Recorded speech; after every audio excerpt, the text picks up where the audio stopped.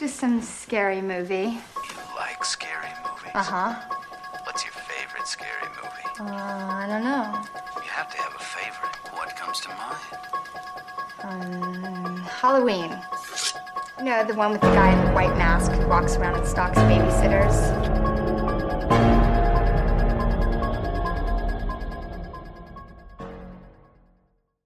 Hi, I'm Shah. I'm Ollie. And we are Creeping It in the Family, a podcast where we dish details about all things horror. Episode, I think, 109. I You've think got it's 108 109. written down. I know, it's only because I forgot that I had 107 to... was The Empty Man, and then I did a midweek. I did a 108. spin-off, so it's 109. Okay. Well, I didn't say it. Yeah, but it's written down. just read it. It's written down for. Yeah, but I didn't Charlotte's say book. it. I'm just going to take a quick picture of that, just in case I You need are backup. such a dickhead. Poughkeepsie tapes. Oh, do you say Poughkeepsie? I say Poughkeepsie. But they pronounce it Poughkeepsie is Poughkeepsie, right, but I yeah. just say it just like pow is like plough. Is it a real place, Poughkeepsie? I don't think.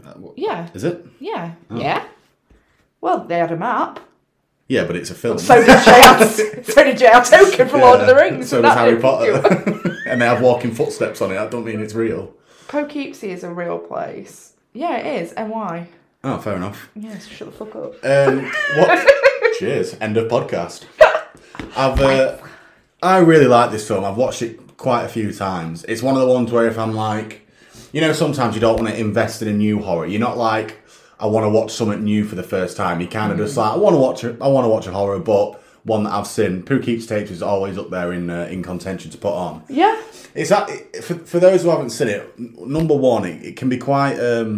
It's not necessarily gory, but there's some like it's unsettling. It's brutally real the way that. So it's kind of it's about this killer, the Water Street Butcher, and he records his antics of kidnappings, killings, His antics, shenanigans. Dismemberings. Like it's not graphic per se, but there's some scenes in there that are, like. When he kidnaps a child, it's unsettling, it's unnerving because it just feels so real, like the way it's shot and the way it's filmed. So it wouldn't be for everyone, but essentially it's a documentary about this Water Street Butcher, but they kind of make a mockery of the documentary, which I think if you would like, for some people might not pick up on that watching it once or the first time to pick up on it, but I think the idea of it is the kind of mocking the making light of how. True crime we idolise serial killers. We find it interesting, and in a way, although you always say the things to do the horrible, and it's gone. The amount of times I've written him, I know it's like again, it's glorifying the killer. The kind of like complimenting his work, being like, oh, the profile he sets, kind of admiring the work he's done, and I think that's what the documentary style of it is. It's supposed to say the mainstream media and all these documentaries on serial killers that. They're actually praising him and bringing more attention to him, which is what they wanted. Well, there was a woman, didn't she? They were talking. I think she was a forensic psychologist or something like that, and they were interviewing her, and they were like, and she went, you know, as if he almost wanted to impress us. Yeah. And the documentary person said, "Were you impressed?" And she kind of backtracks, doesn't she? She pauses and she's like, "No," because it was disgusting, sort of thing. But yeah, no, I liked it. This is so I have watched it before. Not memorable enough to know I've watched it before. There were a few clips where I was like, oh no, I have seen this. The I mask have when seen he's crawling this. backwards. Stop it. That's horrible. We don't talk about it until it gets there. I was going to say, we do talk about it because Can we not talk about it though? Cause okay. We'll push it to the back. Made the hairs on my toes. No, it made the hairs on my neck stand on end. It was fucking vile. But yeah, it was good, and I think I might have, when I watched it the first time, I was probably doing something and it was on in the background, so I didn't really take much notice of it, but I do remember key scenes. But when I watched it this time, I did really enjoy it, and it's a good horror. I liked it. It is a good talking point as well for like idolising serial killers, because we all do it. We all watch Dahmer, and we've all seen Ted Bundy documentaries, and that it's such a fine line because the stuff they do is inhumane and it's despicable, and nobody in the right mind like enjoys or appreciates it. But one of the questions I've got as a talking point is they're skilled. Like you can be impressed, but not in a positive way. Like it's more the way the Water Street Butcher, fascinated. He had the police on strings, and he got a police officer sent down for the murders that he committed. Killed. Yeah, killed by execution. He got found guilty of all these charges, and then a few days after, he popped up again and was like, "God, joking, that wasn't him." So this is what the people who are being interviewed, like the forensics, the FBI agents, you can all tell they're impressed, but they don't want to say, like, I'm impressed by how devious this man is. But impressed doesn't mean positivity. It doesn't mean, oh, that's a good thing. It just means you can't believe how well someone can manipulate police forces, investigators, character profilers, like all these types of things. So, no, I can't sum it up any more than you just did. But the thing is, it makes light of it, but it is true. We all do not idolise serial killers, but we give them the attention that they do it for in the first place, because we can't fathom how someone would commit that act, because in our sane minds, that's probably a poor word to use because that makes it sound anyone who does it is insane. Yeah. As a level-headed, moral person, you'd never even contemplate doing these types of acts. No. So the fact that there's people that do, we want to know, like, why do they do it? And that's where the attention comes from. Yeah, the why. I mean, the problem is, I think I was talking about this at school the other day, and not about like this particular film, but we were talking about it's sort of a citizenship PSHE thing. So we talk about God and like all that stuff bundled into one, and we're on philosophy and ethics this term. And what we did last week was, why do people do bad things? And we were discussing it, and we were discussing the reason why people do bad things, whether it's nature, nurture, blah, blah, blah. And we were pulling up all these examples, and I just said to them, I was like, but don't you think it's funny that you can't name one of Dahmer's victims? Yeah. You can't name a victim from this you killing. don't remember you don't remember the people that died. Yeah. You remember the killer. That ties in really well with one of my points, actually. Because obviously this film is fake, by the way. It's not based on true events or anything. It's completely fiction. But obviously that doesn't mean we're not going to try and unwind it. And I think the biggest mistakes that investigators make, and I think this is because we're moral people with level heads, is assuming that there has to be a motive when sometimes there isn't. Like, because we're like, there has to be a reason they're doing this, but it's never shown in the film. The Water Street Butcher never speak. There is no reason to it, and that's where the investigators, I think, fall behind in the investigation and trying to capture him, because they're trying to piece together, why is he doing this, when the scariest thing of all is he just might enjoy doing it. There is no, he wasn't abused as a child. He didn't have abusive parents. He wasn't an orphan. Do you know what I mean? He wasn't harassed or abused. He just likes doing it, and that's the scariest thing, because that's you can't picture someone who you can picture people who've had traumatic upbringings, or if you've got a reason for it, it makes it less scary. Yeah, exactly. When the scariest bit of all is he just does it because he does. Like that. Yeah. That's it, and that's where I think it ties in with your point when you're speaking to students about like why, what's the motive, nature, nurture, like what is it? But sometimes there isn't any. Like, and that's where I think that's where the minds between us and people who can do that type of thing. That's the barrier. Because we can't just think about enjoying doing that, whereas some people out there do. But then if you're going to track it really, really far back, surely for them to enjoy it, there has to be some sort of chemical imbalance. I'm not talking like a brain injury or anything like that, but there has to be an imbalance somewhere. Because when you've got a mass majority of people not wanting to do that, and then you've got a minority of people who do, there must be something. I get what you're saying, but again, I think this is the falling into the trap. Humans are born with no rules. The only rules that we're told are rules by society, which need to be followed. Mm-hmm. I openly admit that. The rules are there for a reason. But to some people, and especially throughout the film, a lot of the times, especially with a child, where he says, "If I was a big bad wolf, there is nothing you can do about it." And the way he tortures Cheryl and these other women, it's a power play. He likes to feel like he's anyone around him helpless. It's everything is his decision. And is that like a primal thing? Is it like I'm in charge, like I'm the dominant figure, I'm the dominant person? I don't know, because again, and I think the film does right in not trying to include a backstory Yeah, or a reason. definitely. That's what makes it terrifying. Yeah. Right, so now we've had our 10-minute summary, which is a record for us. It's just a good talking point. It is a very good talking point. We'll get into it a little bit more. So primarily, this is the story of the Water Street Butcher, but it focuses mainly on the story of Cheryl Dempsey's kidnapping and her enslavement and entrapment while she's there. But we do get to see, like, right from the beginning, who this killer took, and the build things up. like that, the build up to it, which I did like. So the first thing we see is a car driving off in the night and pulling out a body out of the dirt, and we've got no sort of information about it. We've got no story behind it. It's just a very startling opening scene because we don't know whether this body's alive. Yeah. So for context, if you haven't seen the film, there's two like cinematographies or whatever it is to it.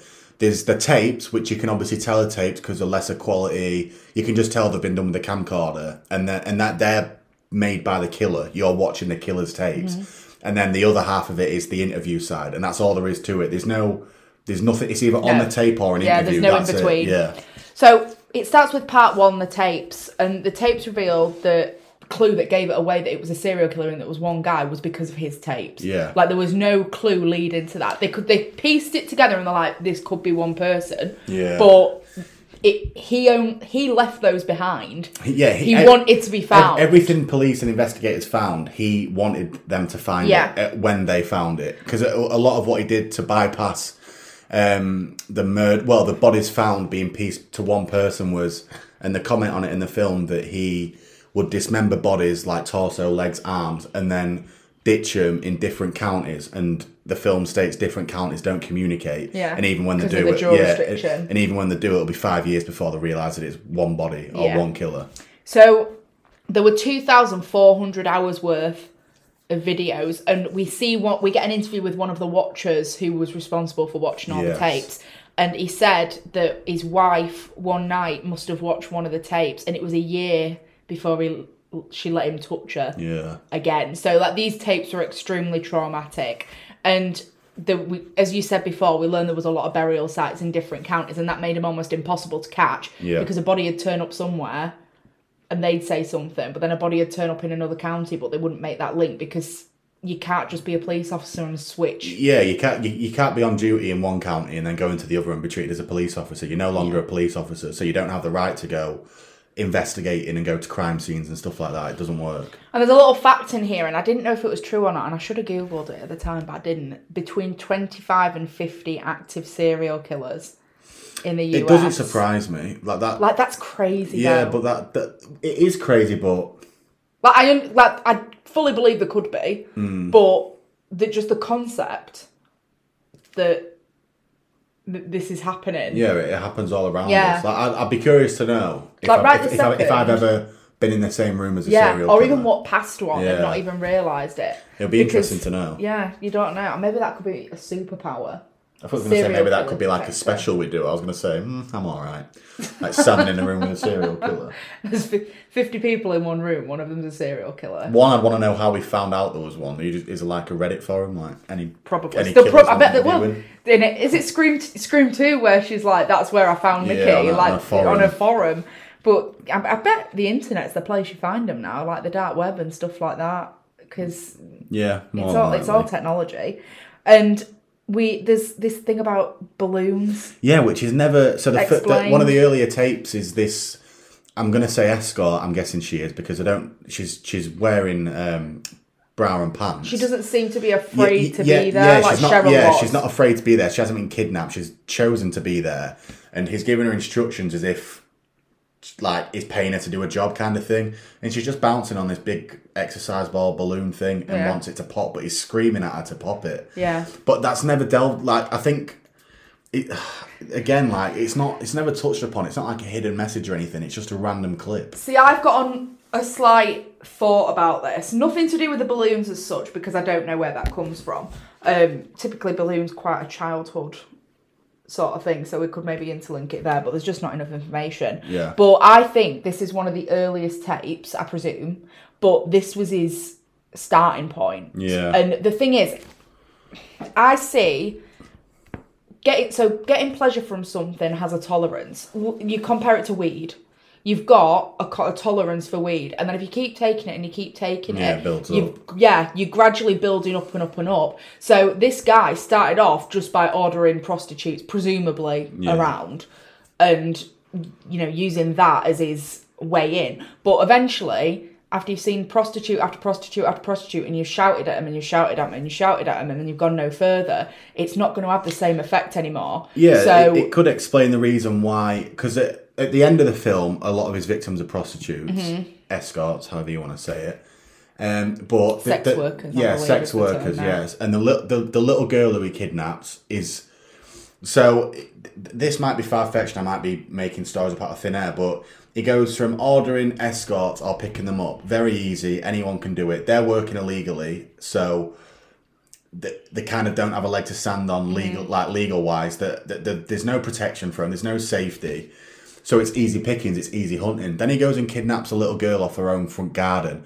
A bit riskier, like a bit in broad daylight, a bit more at risk. Then he enters a home and takes a home where... Do you think he's sort of trying things out? I think people like that, they almost want to see how far they can really take it. Once he does that and he got away with it and he's done it a few times, I might think this is getting boring now. Like, it's easy. He might think, right, I'm going to do it in broad day. Like, he wants a risk of getting caught. It's almost like a brag. Like, I can do it whenever, wherever, however. And that's why he starts pushing himself to all these new ways. The thing is, it's sort of like he goes from one extreme to the other. So, in fact, not really an extreme, because there's serial killers for many, many years, dating back to the 1800s that I can think of, with Jack the Ripper, who preyed on sex workers and prostitutes. So he's gone from that to an innocent child, and that's a really, really big leap.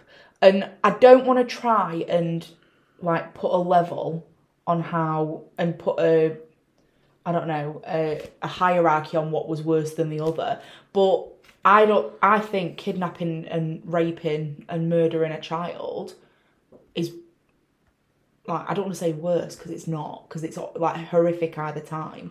But no, I get shocking. Shocking. I get what you're saying. Than a teenage girl. The problem is with the sex workers. I'd imagine. Bear in mind, I don't know when this film. I think it was 2000s. This film came out.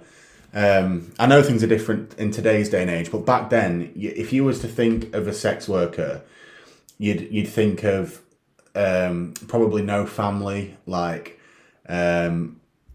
drink or drugs. Like, back then, that's what there was thought of. These types. Oh yeah, it's the stereotype. The women who stand on street corners. So in his mind, no one cares about them. Like, no one cares if they go missing. But if a little innocent girl off a front garden in what looked like a nice residential neighbourhood goes missing, all of a sudden, bang, that's front pages everywhere. Yeah. Everyone knows, everyone's out searching. So maybe that's what he thought. Because throughout the film, you always get the impression that he wants people to know, he wants the police to chase him, because he knows he can outsmart them. So maybe this was a way, right, this will get their attention. Do you get what I'm saying? And just to clarify, just to double, triple clarify, a sex worker dying and a child dying, it's equally as horrific. A life is a life at the end of the day. I'm not trying to make one worse morally, than the yes, other. But we all know one would make the news and one wouldn't. Yeah. That's is the the reality thing, isn't it? Yeah. That's the reality of it. So it just seems from going to one extreme to the other, but yeah. So we go to part 2, First Blood, and there's a guy creepily talking to a little girl. We later know that as the Water Street Butcher, and he kidnaps her and kills her, and the 999 call, 911 call over there, I suppose, is recorded, and he says basically we have to wait 24 hours for it to be a missing person. Blood, because he hits her with a camcorder, doesn't he? And that's it. And there's nothing that really can be done about that. She's just gone, and we learn she's died. And then it goes on to part 3, Getting Better. So I don't know whether this is sort of becoming more organised, but I thought that this killer's organisation was in his disorganisation, but it was deliberate disorganisation. Yeah, he threw him so many bones and just led him in so many different directions. It was impossible to catch. So he meets a couple, and gets in the car because he says he's having car trouble. If you just drop me off at the gas station and things like that. And he ends up smacking the guy in the head and they end up crashing. The wife gets chloroformed.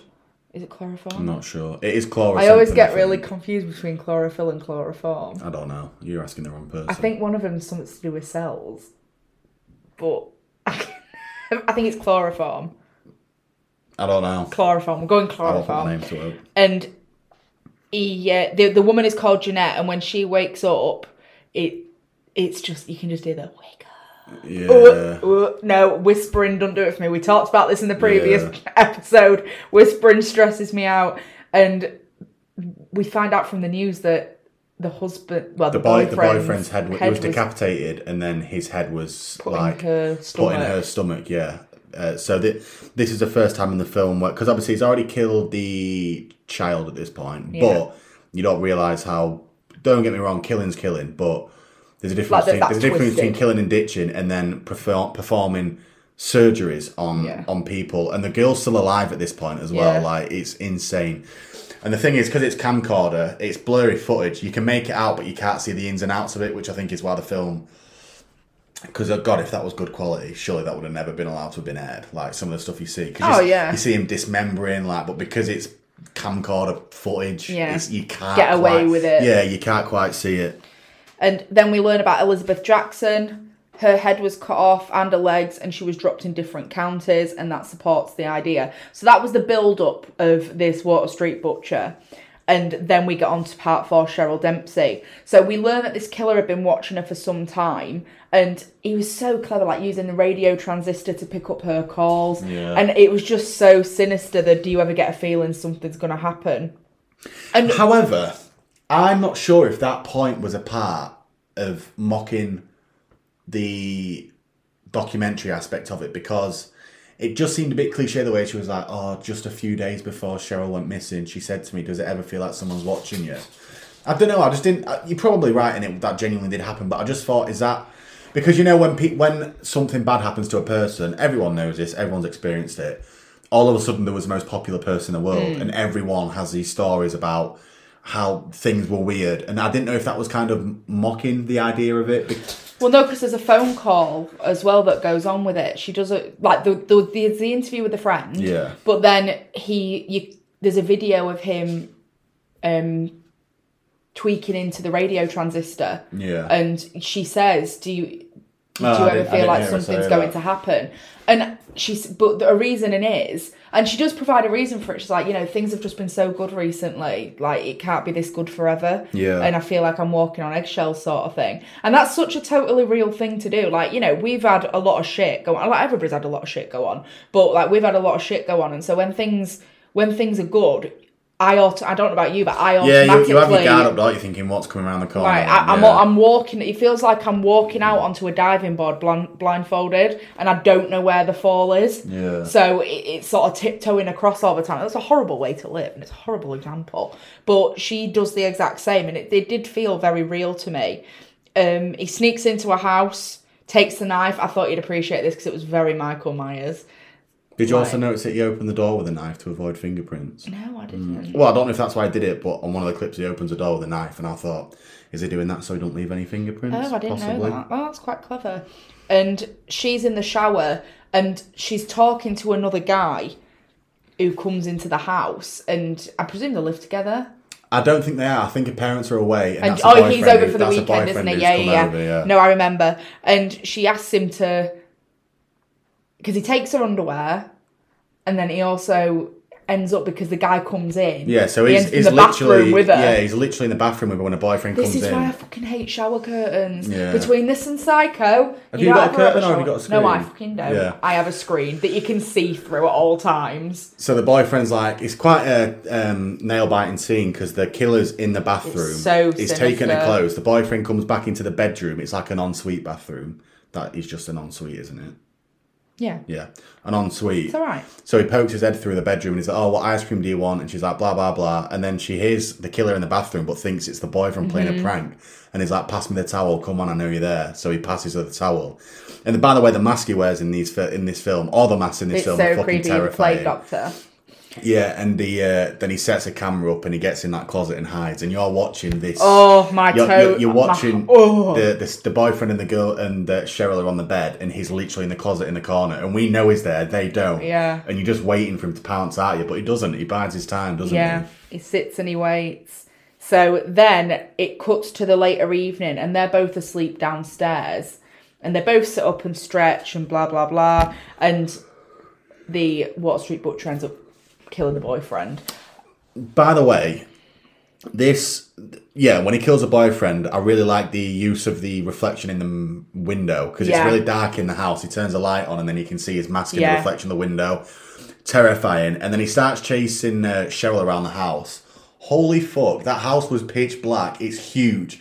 And imagine just seeing this tall guy in a plague doctor mask just butcher your boyfriend, and then you're there in pitch black. And she just runs. She looks and she's like, This is why this film stands out, because the tapes are so terrifyingly real. The way that there's no like stupid decisions. I'm going to run upstairs instead of out the house. It just feels so brutally honest. Doesn't it does. I even, the fact that when he turns around and sees Cheryl there, she doesn't run straight away. Yeah, she's in absolute shock. She's completely frozen, and then she runs. But he manages to catch her, and you just see him in the shadows beating her, because you can see it reflected off the wall. Yeah. And that's sort of the last thing that we hear from Cheryl for the moment.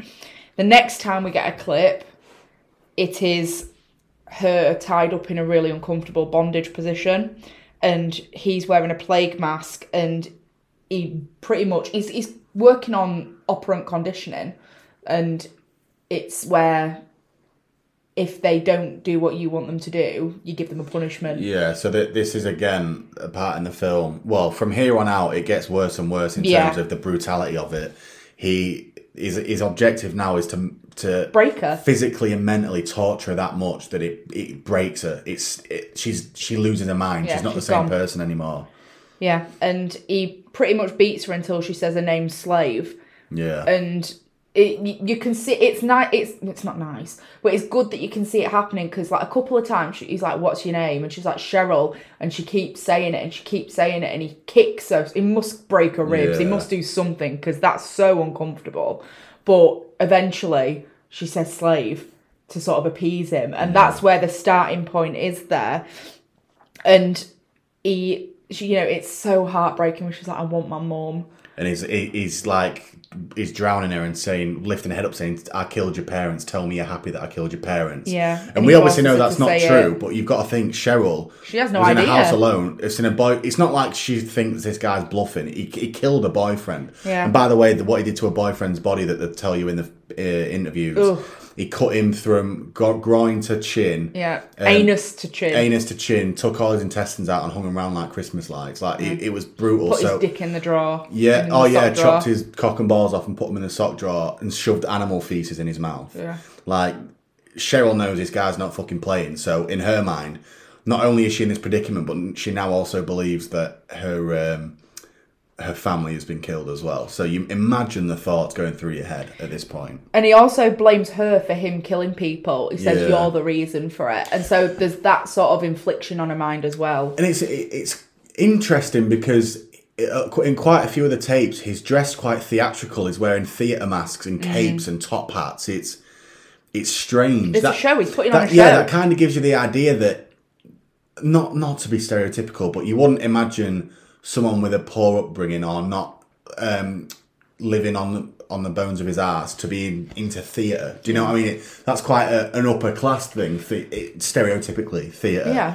So it's mixing all these profiles, and even now discussing it, we can't pin anything on him, because he's organised and he's disorganised, and he's clever and he's stupid. Like, you can't put a profile to this guy. Well, within the 1800s with Jack the Ripper, they assumed he was a surgeon, because obviously education was not rife at that time, and he was so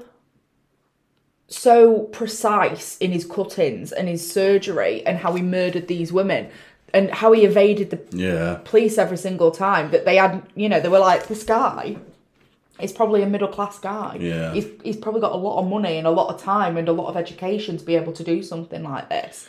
Something to put into context that I forgot to say, on the hitchhiking tape where he killed that boyfriend and then took the girlfriend back, the investigators are talking through it on the interview, and they found footage of him at a gas station, security footage, and he uses sign language to the camera to say the red house, which is where they found the bodies in the end. But he made them signs to the camera before he'd even met that couple. Like, it's fucking insane, like the planning that went into it. Yeah, definitely. None of it was by accident.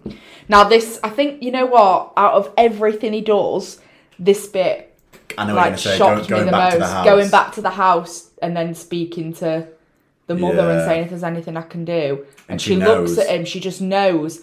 And he laughs. He starts laughing and then runs off and gets back in his car. Like, he's gone to, like, obviously the mother's going on national news saying, please give her back, please help us find her. And then he records on his tape going up to her, standing right opposite her and just going, oh, let me know if there's anything I can do to help, and starts laughing. And you can see it in the mother's eyes. She knows she's staring. It just changes. She knows that she's staring at the guy who's got his daughter, or killed, or in possession of her daughter. And this is what I like in terms of, it's the same with like with bank robbery films or heist films. You know, when people they're that ahead of time, and that 10 steps ahead. To do it. They like to toy with the victims. They like to take the piss. It's not like they're in hiding, like trying to no one to ever see him. He's literally walking up to the mother and laughing and saying, "Let me know if I can help." Can you imagine being that mother and like knowing that was the man that had your girl? She said she'll never forgive herself because she knew it was him, but she was scared, so she didn't do anything. Yeah. So yeah, the killer's just got some serious brass balls on him to do stuff like that. And then he makes Cheryl wear the costume and the mask, and I think that's part of breaking down her identity and taking away her identity. Yeah. Like constantly wearing a mask. The mask is almost doll-esque. It's like she's blank. It's like a full head mask of skin. Like, it's, at first I thought, fucking hell, is this human skin? But I don't think it was. No, it was just a doll mask. But yeah, it was emotionless. You couldn't see her eyes properly, and it was. I could never wear a mask like that anyway. It's just, no, it's creepy. Yeah, but it was fucking terrible. And all she does is repeat over and over again, "You're the master, and it pleases me to serve you." I do apologise, by the way. You're probably hearing the delightful crunching of Bella. Cheers, Bella. Did you not eat enough today? I bet she's been sat there all ever since she's been fed. Like, I'm not hungry. As soon as we hit record, I think I'll go have some crunchy biscuits. She's gone off now. She feels so conscious. She's got a fucking shout out. Look at her. She's walking like the cock of the walk. She's like, yeah, you know. Right, so back on it. It goes straight to part 5, and that's a change of MO, and he's called the Water Street Butcher. So that's what the newspapers start calling him. That's what the TV starts calling him, and that must give such like an inflated sense of self and ego. Yeah. And it must just encourage him further. And he ends up bringing another girl. And Cheryl refuses to help her. She's like, this girl's like trying to get out and trying to help. Me. She's like, he won't like it. Yeah. She's too afraid to do anything. And he makes Cheryl slit her throat. This is the part where you know that he is fully in control of it. Oh, yeah. Like, because Cheryl is your average teenager, just a girly girl. Like, yeah. So for her to not even hesitate, like, so the other girl's like trying to escape or making a nuisance, and then the Water Street Butcher goes to Cheryl and says, "This is your fault and this is your punishment," and passes her a knife. And the fact that she decided to use that knife on her rather than him, because he's got no protection. He's stood there and she's got a kitchen knife in her hand.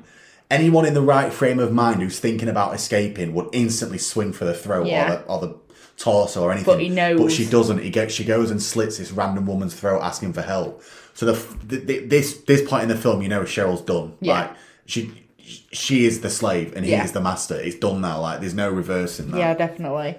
And then the next bit we see is these Girl Scouts. Oh God, this was so tense. I was like, I couldn't remember this scene. I was like, I knew there were 2 Girl Scouts, and I was like, please do not go down to that fucking basement. Yeah, do not go down to that fucking basement. And there's 2 young girls, and you're just like, oh hell no, like, please don't. So he sells himself as a policeman because these girls do sort of try and follow the stranger danger code. The sort of like, we're not allowed to talk to strangers, we're not allowed to come inside. And he's like, no, that's a really good idea. There's a lot of weirdos about, but I'm a policeman, so you don't have to worry. And that settles one of them a little bit more. I think the other one's still a bit reluctant. Yeah. So they go in and he offers them a drink of Coke, and they're having a discussion, and they can hear shrieking and screaming down in the basement. Yeah. And he's like, oh, I left my TV on downstairs. And you can see this, I think it's the girl with dark hair. Catching on. Is catching on, and she's like, I want to leave. And he's like, oh, no, you can come, you know, I've got it.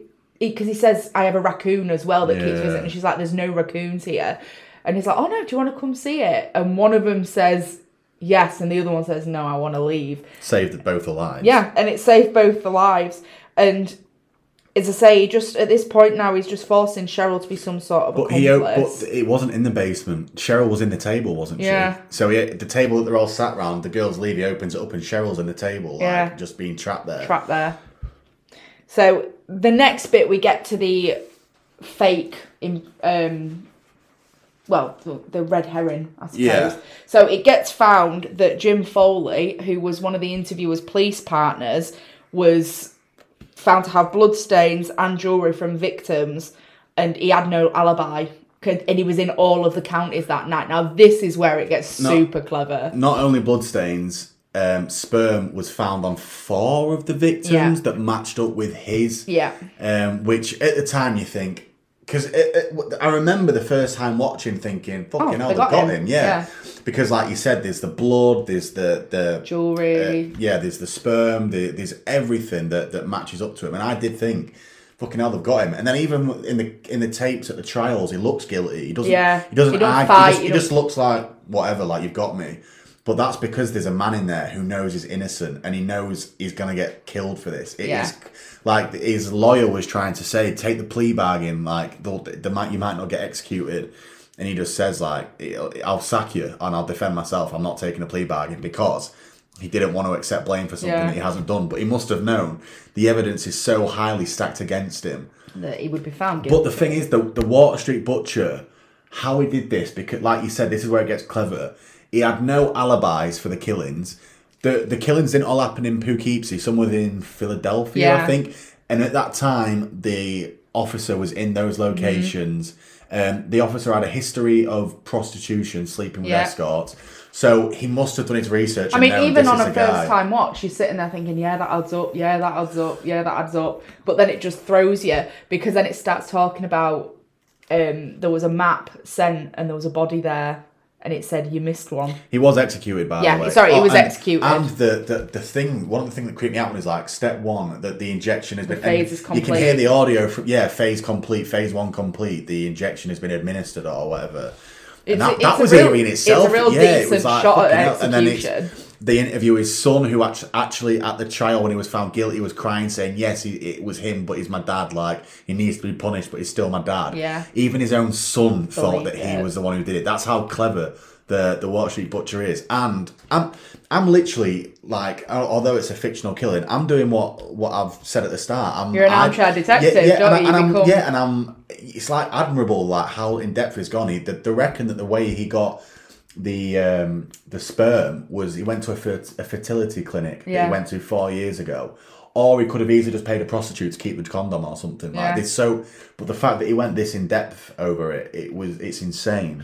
And I just thought, like, absolutely hats off to whoever thought using 9/11 as a cover-up. So the reason why nobody heard about this story, the reason why nobody heard about this injustice was because 9/11 happened at the same time. So what would have been front page news about this James Foley, or Jim Foley, whatever he was known as, this James Foley, which would have been front page news. Everyone heard about the trial and heard the verdict that he was guilty. So in everyone's mind, that is a Water Street Butcher. Then 3 days later, he's proved innocent, but 9/11 happened. So he was pushed right down. And the son, the interview, you can see how distraught he is. Because even today, when he speaks to people and he goes, oh, related to the Water Street Butcher, and he's like, he was proven innocent. And then they realise, oh my God, he actually is. Yeah. But no one believes him because it didn't make mainstream news. Well, it did, but 9/11 took priority. Yeah. So I think out of all the kidnappings, out of all the murders, even after what he does to Cheryl, I think this is the hardest one to watch for me. And he picks a girl up after she's had car trouble, and she makes the assumption that he's a police officer. And he does sort of look like a police officer's car, because it's got like the like barring at the back, so and stuff like that. And you know, he says, oh, I'll drop you off here and then we'll sort it out. But he's driving past, and you can just see, and whoever acted, I don't know who was the actress, but she was incredible in how she did it. All of them feel real. Yeah. All the tapes feel legit. But you can just see like the gradual panic.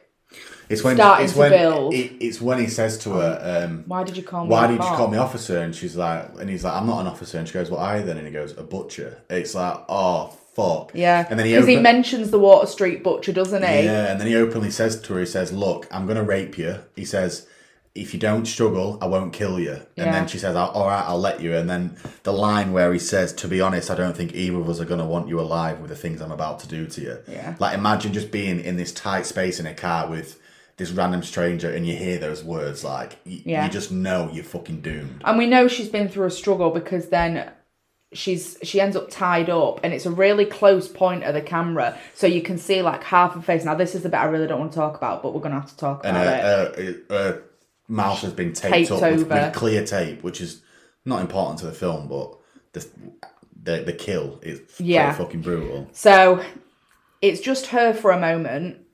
And then you can hear the door open and she starts whimpering because she's scared because she can hear what's going on, but she can't see anything. And this is the point. She can't see anything. He can. Well, maybe she can and I think she can, because with them type of camcorders, you can flip the thing round. And I think he'd want to make sure that he could get everything in shot.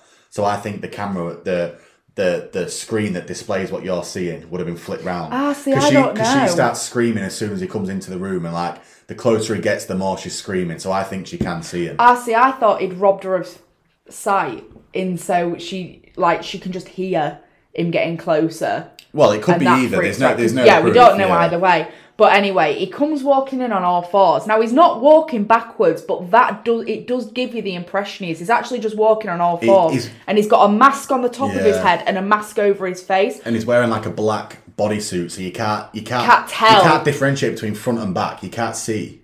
But he's walking on all fours towards it, and it's so fucking creepy. It's just so... It's worse than The Exorcist. Yeah, the way... It's so... you can't even put into words how, like, that... it'd be bad enough being in that situation. If I'm in that situation, I'm thinking, right, I'm literally about to die, like, terrified. And then this motherfucker comes... Because of the black morph suit, you can't see front or back. Yeah. It almost looks like he's back crawling, like it looks demonic. And like you said, he's got a mask on his head, so he's looking down with his plague mask. So the top of his head looks like a face, and it's just fucking awful. It is very creepy. And he gets up really close to her and is like right next to her ear, and he just holds up these the blades. Yeah, they look like thick needles, but it doesn't look like there's a syringe or anything. So it's not like he's injecting anything into her. And he just pushes right into her jugular. And this is why I mentioned the clear tape, because you can see her choking on her own blood. Cause yeah, it's clear. it's vile. This is what I was saying at the start of the film. This film stays away from looking Hollywood, if you get what I'm saying. Like, there's no like insane like action or death or chase scenes. It's just brutal. Sinister. Yeah, it literally feels like it could be real. Yeah, and that's the scary thing about it. Yeah, definitely. And so they assumed Cheryl was dead. This is the next thing, but she was found. The doctor said he'd never seen a body that had endured so much torture. So it was things like electric shocks to the genitals, broken bones, cuts, bruising, malnourishment. And what they found out was she wasn't actually getting any better in hospital. She was getting worse. But when the backs were turned, she was harming herself. She was torturing herself because she missed a master. Yeah, the line they use is she didn't know how to exist without pain. Yeah. When the doctor's listing off all these terrible things, like you're listening to him and you're thinking, oh God, like you said, teeth removed with pliers, burns, and you think, God, this sort. And then he goes, and then stuff that's too graphic to talk about. So you think, fuck me, if that's the things that you can talk about. Yeah. So they get an interview with Cheryl, and she's an absolute shell of who she once was. Like, you can just see it in her face. She's just not. She's not there. The interviewers are asking her questions, and she's saying, and I also think this is part of the mockery of the documentary, because why the fuck would you be? She was trapped for 8 years. The absolute disrespect to even ask someone who's been through that to speak about it in an interview. But people would do that. Yeah. Media would do that, and this is where I think again that And at one point, she goes to you can only see her from like the chest up, and she goes to itch her head, and she's amputated. Like she's got no forearm. Yeah. It's amputated at the top of the arm. Yeah. And she's in the interview. She's saying like, I don't know what do you want me to say? What do you like want me to say? 'Cause she doesn't know how to. Yeah, she's so used to not being allowed to have an opinion. She said she does what she's told. Yeah. And then she even says like, I love him. Like he's my master. And she said he loved me. He didn't mean to leave me. Someday he's going to come back. Yeah. And then she committed suicide. Well, I don't think you're allowed to say that anymore. Aren't you? I think you've got to say like. She took her own life. I think there's a lot. You have to say like she unalived herself. No, I'm saying she committed suicide. She killed herself. I'm not. I'm not pussyfooting around. I'm just saying that. Yeah, I know you're not, but I'm not bothered about being politically correct for someone taking their own life. And in the letter, she declared a love, like her undying love for a master, and then we learned that it cuts to the beginning of the film because he was the one that stole a body. Yeah, took her from the grave. Yeah, because I think Cheryl is the only surviving victim from the Water Street Butcher. He must have had a soft spot for her. He must have. Well, he kept her alive. No, he kept her alive. And then at first I thought, without the burying scene, the digging up the grave, you'd question whether was that to torture a family even more. Because this guy, that James Foley's family, their lives are ruined. And he never did a thing wrong, and he didn't even have to touch any of them. He did that all through the justice system. So this guy, you'd think this guy just loves to fuck people's lives up, whether he knows them or meets them or what. Yeah. So at first you'd think, is it to tease the family that bit more, saying, you can have a back look at the state of her. But the fact that he digs her up, I think he had a soft spot for her. Yeah, I think he agree. did love her. No, not love her, but he had this attachment to her. No, I think you're right in what you were saying. Like, he loved her, but our concept of love is completely different from his concept of love. Yeah, you're right, yeah. You are right in what you're saying, but we learn also that there were 27 tapes missing. But there's a sequel. There's like 3 sequels. Is there? Apparently. Are you sure? I swear to God. It said, when I was looking at trivia facts, it was like the sequels gradually went downhill, and that's what I learned, and I was like, oh. I didn't know there was more than one. If there is, I know what I'm watching tonight. Apparently there's shit. I don't think there is one. No, there isn't. Then why did it say that? Oh, it's stressing me out now. Yeah, I didn't think there was one. Oh, weird. It did say Pal keeps tapes, but then in the trivia it said started out well with the first one, really harrowing. The sequels after that were awful. So I was like, oh, with the sequels. But yeah, I think again there's one final stab at the documentary aspect of it, because the guy who said that the guy who had to sit and watch all the tapes at the start of the film is like he's making out like it ruined him, which to any normal person it would, watching stuff like that. That's obviously real life. It's real people.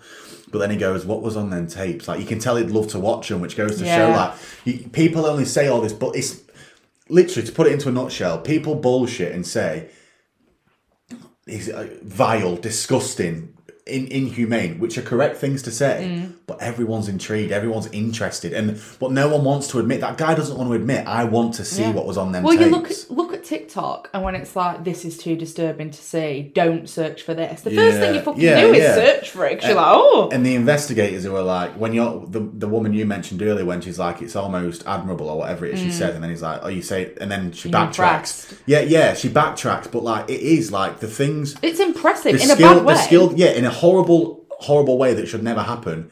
It is interesting, and it is. He's got skills in what he does. He's got a skill set in evading, like dismembering, all these things. Yeah, definitely. And that is the end of the Poughkeepsie tapes. So, budget. I'm gonna go with 250,000. 15,000. Oh, fucking hell. Box office. Hey, I was 5 million either way. That counts as one. Kind of. It should be a percentage, surely, but we're not going to sit here and work out a percentage. I've not got that one. I'm well off. Okay. Box office. This didn't go in the cinema, did it? I believe so. Maybe, I don't know. Fuck it. It's got a box office. 334,000. 193.4 million. What?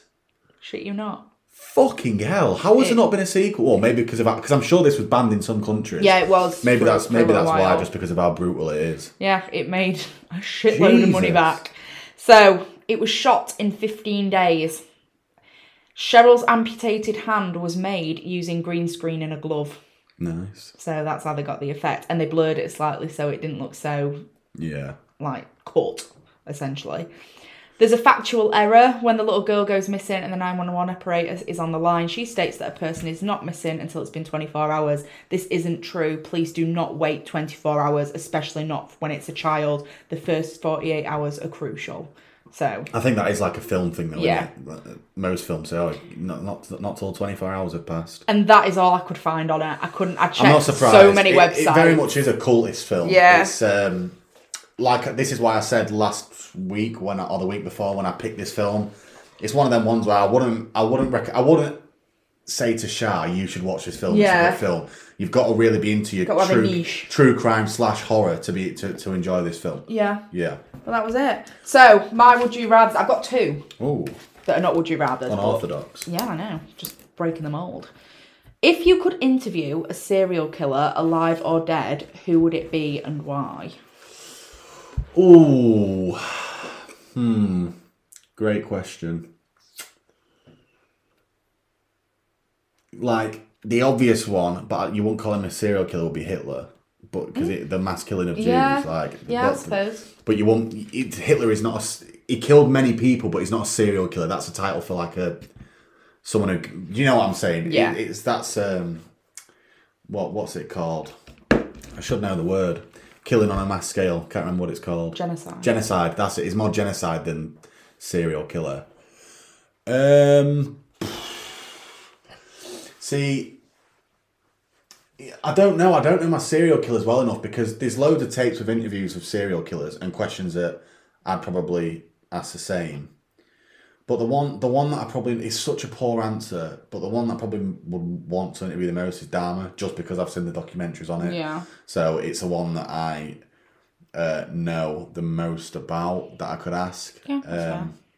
And I think Dahmer's got an interesting backstory, like his upbringing and stuff. Why? What about you? Have you got one?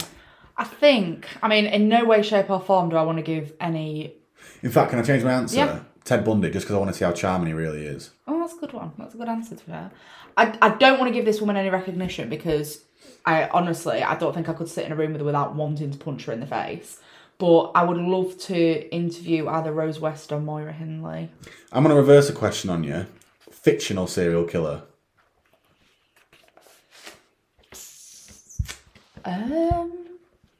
I should have kept that for my question. You should have done it. It's done now. Well, should we think about it? Yeah, let me think about it. We'll answer it next time. Yeah, okay. Okay, and my part B, do you think you could watch real tapes like that for a profession? Yes. And this isn't a flex, but I am...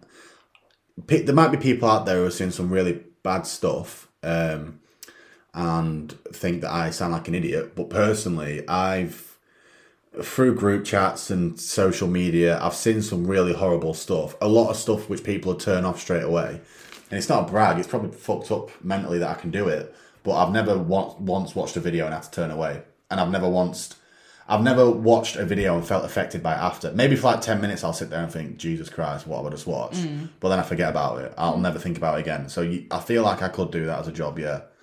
I feel like I'm quite good at distancing myself, whereas I feel like if them tapes were real and it was your job to look through it, you wouldn't see it as a case, you'd see it as Cheryl Dempsey, whereas I'd see it as an investigation. Like, I wouldn't attach myself. I couldn't do it. Yeah, whereas I feel like I probably could. Because it doesn't, I could watch it, but then for hours afterwards, it'd play on my mind. A really good point in the film that I took note of, and it did actually make me think a little bit when the FBI... So at one point in the documentary, there's like an FBI school where there's some students and a teacher, and he's showing the Poughkeepsie tape saying, I'm going to show you one tape and you need to ask yourself, is this really what you want to do for a living? Because it's fine if it isn't, but this stuff is bad. And he says the hardest bit is not being able to leave your work at work. And because you're right, because if I worked in that job and I had a little daughter and I had to watch tape of a little girl being abducted from her own front garden 5 feet away from the front door where her parents are both in, Could I then go outside? Could I then go home and let my daughter play out in the front garden? Probably not, but then that's unfair on her. You can't shield them from the world. There's definitely measures you take to protect your children, but they've got to live the life kind of thing. And I think that would be the hardest bit is realising not every single person. For example, would I let Shah walk home on her own after watching them tapes? Probably not. Do you know what I mean? But you can't do that. You can't suffocate people because of the things you've seen, the extremes that you've seen. I just thought it was an interesting talking point. That got me thinking in the film. Imagine how difficult it is for them people who see these grotesque acts every day and then have to go home and live a normal life. I mean, I work in a school, and it's I've heard some stuff, but I've never heard anything like that. I would require therapy 20 years later, sort of thing. But when students tell you stuff, I'll be laid upstairs in bed at night thinking about it, and if somebody told me something on a Friday, and I'd be laid there thinking about it all weekend. See, I can drop stuff. See, I can't, and I'm it plays on my mind, and so I don't think I could do it in that extremity. So, what film have you selected for? I haven't. You haven't? Mm-hmm. Well, the good thing, not good, but the lucky thing about that is Charlotte's got a lot of work coming up, so we're going to have a 2-week break. Mm-hmm. And I'll get Chaz, because she runs the socials, to put on our story the film that she's decided to watch for our returning episode. Yeah, well, 2 weeks from today. It's not going to be a film because mine's it's a spin-off. So you can save it till the next podcast then. Yeah, so my spin-off, is that what we're calling it? Yeah. Did we not call it? Oh, yeah. My spin-off for when we get back. So in 2 weeks' time. So we will be back on the 20th of March. That is when we will be due back. And that's right. Is that right? 20th of March? 2 weeks from today. It's not the 20th of March. No, it's the 13th of March. We will be back on the 13th of March. And we will be doing a quick review and a quick update and a quick chat about the new Scream, because we'll have watched it by then. So not the actual review we review films now. Just having a chat and... Because you've got to watch a film a few times. Films that you care about, like Halloween Scream, you've got to watch them a few times to really... Because the first time you watch it, it's just for pure enjoyment. Yeah. And then the second time you watch it, you start trying to look for things, don't you? And that's when we do reviews. So it'll just be our first... Initial thoughts, initial reaction, whether we liked it, we didn't. Could we guess the killers? Could we guess who was going to die? Stuff like that. And we're going to spoil it. So if you don't want to listen to it, then we understand. But we'll see you back on the 13th then. Thanks for listening. See you on the 13th of March. Bye.